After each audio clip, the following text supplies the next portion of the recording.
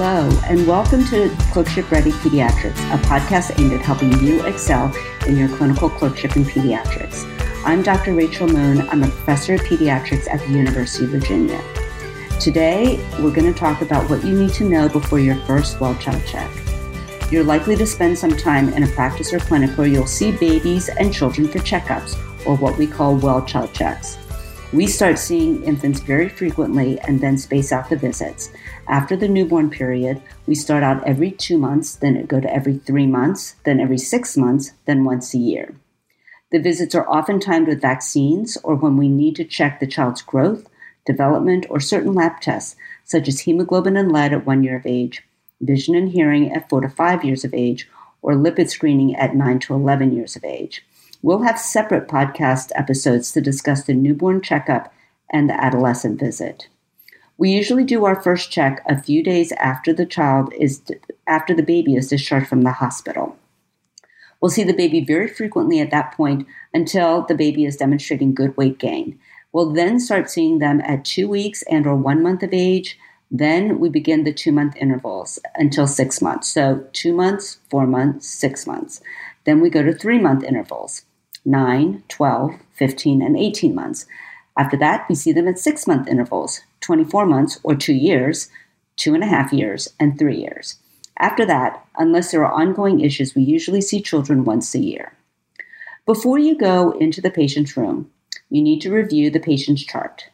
If the patient has any medical conditions, developmental concerns, is on any medications, or if there are concerns that have been discussed at prior visits, you should know that before you go into the room. You want to review what vaccines, lab tests, and developmental surveys need to be done at this visit. If the child is not up to date on vaccines, you may need to catch them up on vaccines. Review the developmental milestones a child should have met at this age. Different practices use different developmental screening tests. Commonly used ones include the CDC developmental milestones and the Ages and Stages questionnaire, or ASQ. So you'll use whatever your practice is using. Many practices also use the Modified Checklist for Autism in Toddlers, or MCHAT, to do autism screening at 15 months and or 30 months. Many practices have the parents complete these questionnaires while they're waiting to be seen, but in other practices, you'll need to go through these questionnaires with the parent. You'll want to review the growth chart. You will look at the height and weight for every child. For those who are younger than 2 years, you'll also look at the head circumference. If the head circumference is normal, then this is an indication that the brain is growing well. For children who are older than 2 years, you'll also look at the body mass index, or BMI. For all of these growth parameters, look at both the absolute percentile and the trend. If the child is not following a growth curve, that could indicate a medical problem. For example, if the head circumference is growing too fast, that could be an indication that there is hydrocephalus. If the height is growing too fast or slow, we worry about an endocrine problem as a possibility. If the child is not gaining weight, you'll have to think about caloric intake, a GI problem, an endocrine problem, or a renal problem. Now you're ready to go into the room. So at every visit, you will introduce yourself to the parent and the child. If the child is old enough, you can start by asking the child the questions. I usually ask the child, do you want to tell me how you're doing, or do you want your dad or mom to tell me? You'll start by asking how the child is doing and if there are any concerns or questions. For each of these concerns and questions, determine if that's something you're already going to ask about in the course of the regular well-child history, which I'll talk about next. Or if it's not, then you're going to get focused information. So for example, if there's a rash, how long has it been there? What have they used to treat it? Has the child had it before? Some people choose to deal fully with the concern in that moment. Others will deal with it later in the visit. If you do deal with it later in the visit, just don't forget. You'll also follow up on any outstanding issues from the past. Some examples might be asthma control, visits to subspecialists that were recommended in the past, interval emergency room visits or labs, or behavioral changes that were discussed. Then you're going to talk about diet. You'll want to know what the child is taking in, how much, and how often. In the first year of life, babies will get most of their nutrition from either human or breast milk or formula. They start with 1 to 2 ounces every 2 to 3 hours, then gradually increase to about 32 ounces a day. At around 6 months of age, we start babies on what we call solid foods, which basically pureed foods. They usually start on iron-fortified cereal and then move on to fruits, vegetables, and meats. We start with one food every few days to make sure that there's no reaction. At 6 months, we also usually start them on some type of peanut product, such as smooth peanut butter, to decrease the chance of developing a peanut allergy. At 1 year of age, if the child is formula fed, we usually switch over to whole cow's milk. They need the whole milk because there's extra fat in that, and they need that for brain growth. If the child is breastfed, the child can continue on with breast milk or switch to whole cow's milk.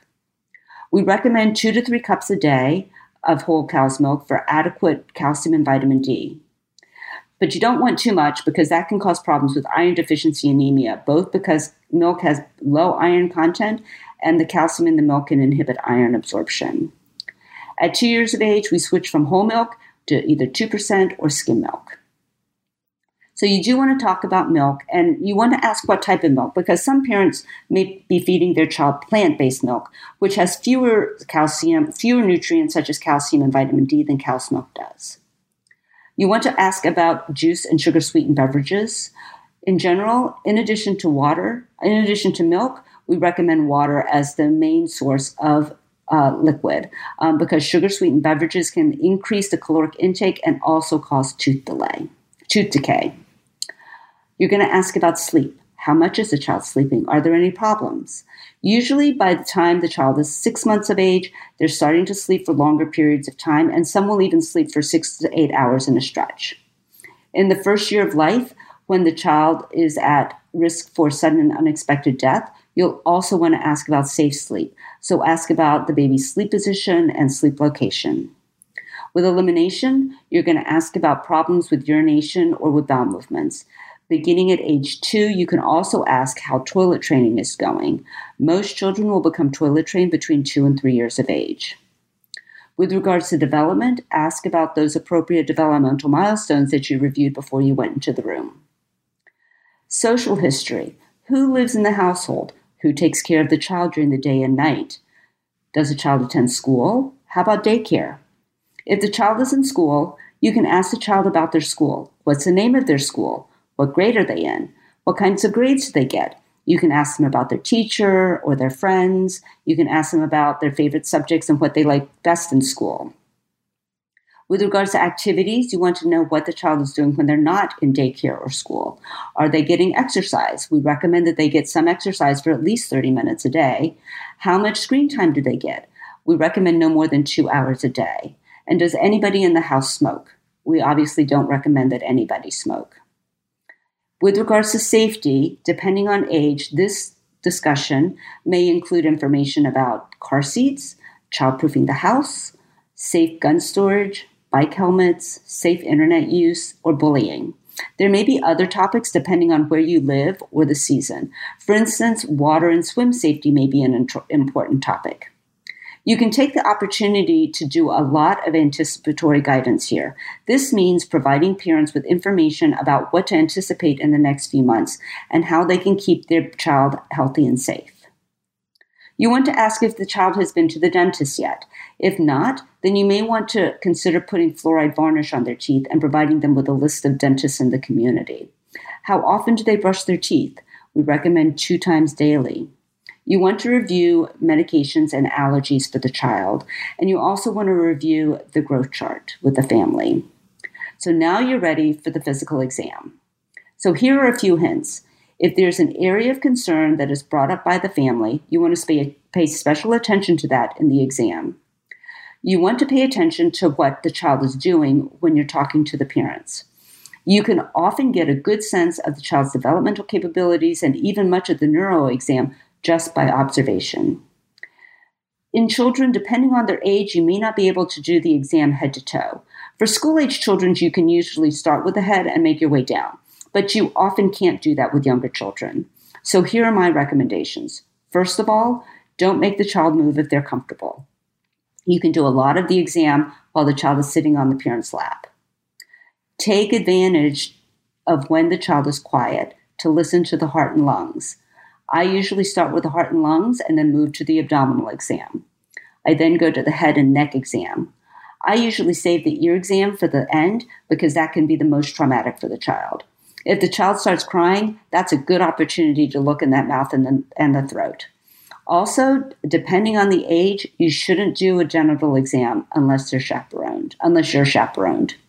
We'll talk about adolescent privacy and additional questions for adolescents in that episode.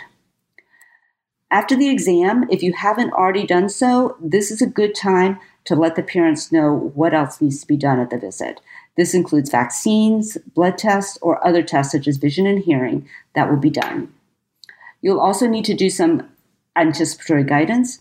If there are any things that came up during the visit that need to be addressed, you can do that now. You can also remind them of guidance that you provided earlier in the visit. You want to answer any last questions and remind them of when their next visit is. Once you come out of the room, you can prepare for your oral presentation. In your oral presentation, you'll start with the child's age, sex, any brief pertinent medical history if there is any, and what they're here for. You'll then go through your list of elements that you discussed. When you get to the physical exam, you can start with a general statement of the child's appearance. Present the vital signs and growth parameters, then present the exam head to toe, even if you didn't do the exam head to toe. End with your assessment and plan. Here's an example. Jackie is a 5-year-old girl with a history of moderate persistent asthma who's well controlled on inhaled steroids and albuterol, and she's here for her 5-year-old checkup. The mother has no concerns but is asking how long she needs to take the steroids. She's not had an episode of wheezing in more than 1 year. She has no coughing, and the mother states that she's not required any albuterol in more than 6 months. Jackie's diet is well balanced. She's a little picky, but she eats from all food groups. She drinks 2 to 3 glasses of skim milk a day, but she also drinks 1 to 2 glasses of juice or soda a day. She doesn't have any problems with her bowel movements or urination, and she's fully toilet trained. She sleeps from 8 p.m. to 6 a.m. daily, and she doesn't have any problems with sleep. She speaks in full sentences, and I can understand everything she says.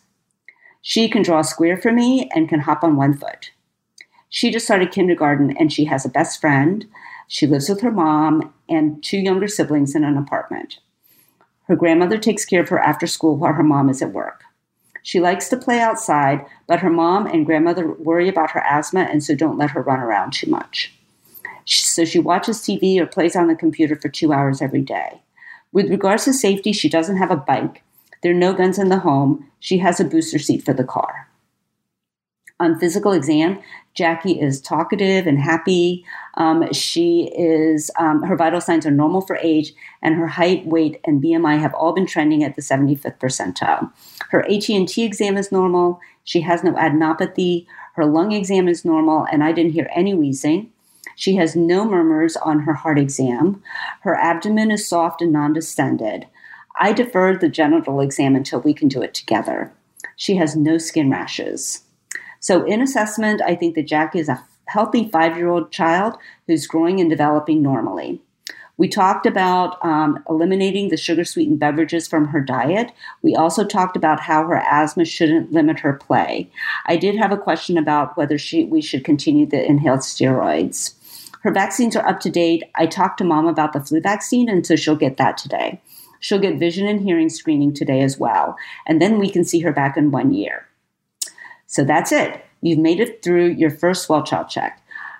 I hope that you take the opportunity to see infants and children of different ages during your outpatient time, because you'll really get a good idea of how different children are at these different ages. So thanks for listening to Clerkship Ready Pediatrics. I hope you found today's podcast helpful. Don't forget to subscribe below and rate the podcast.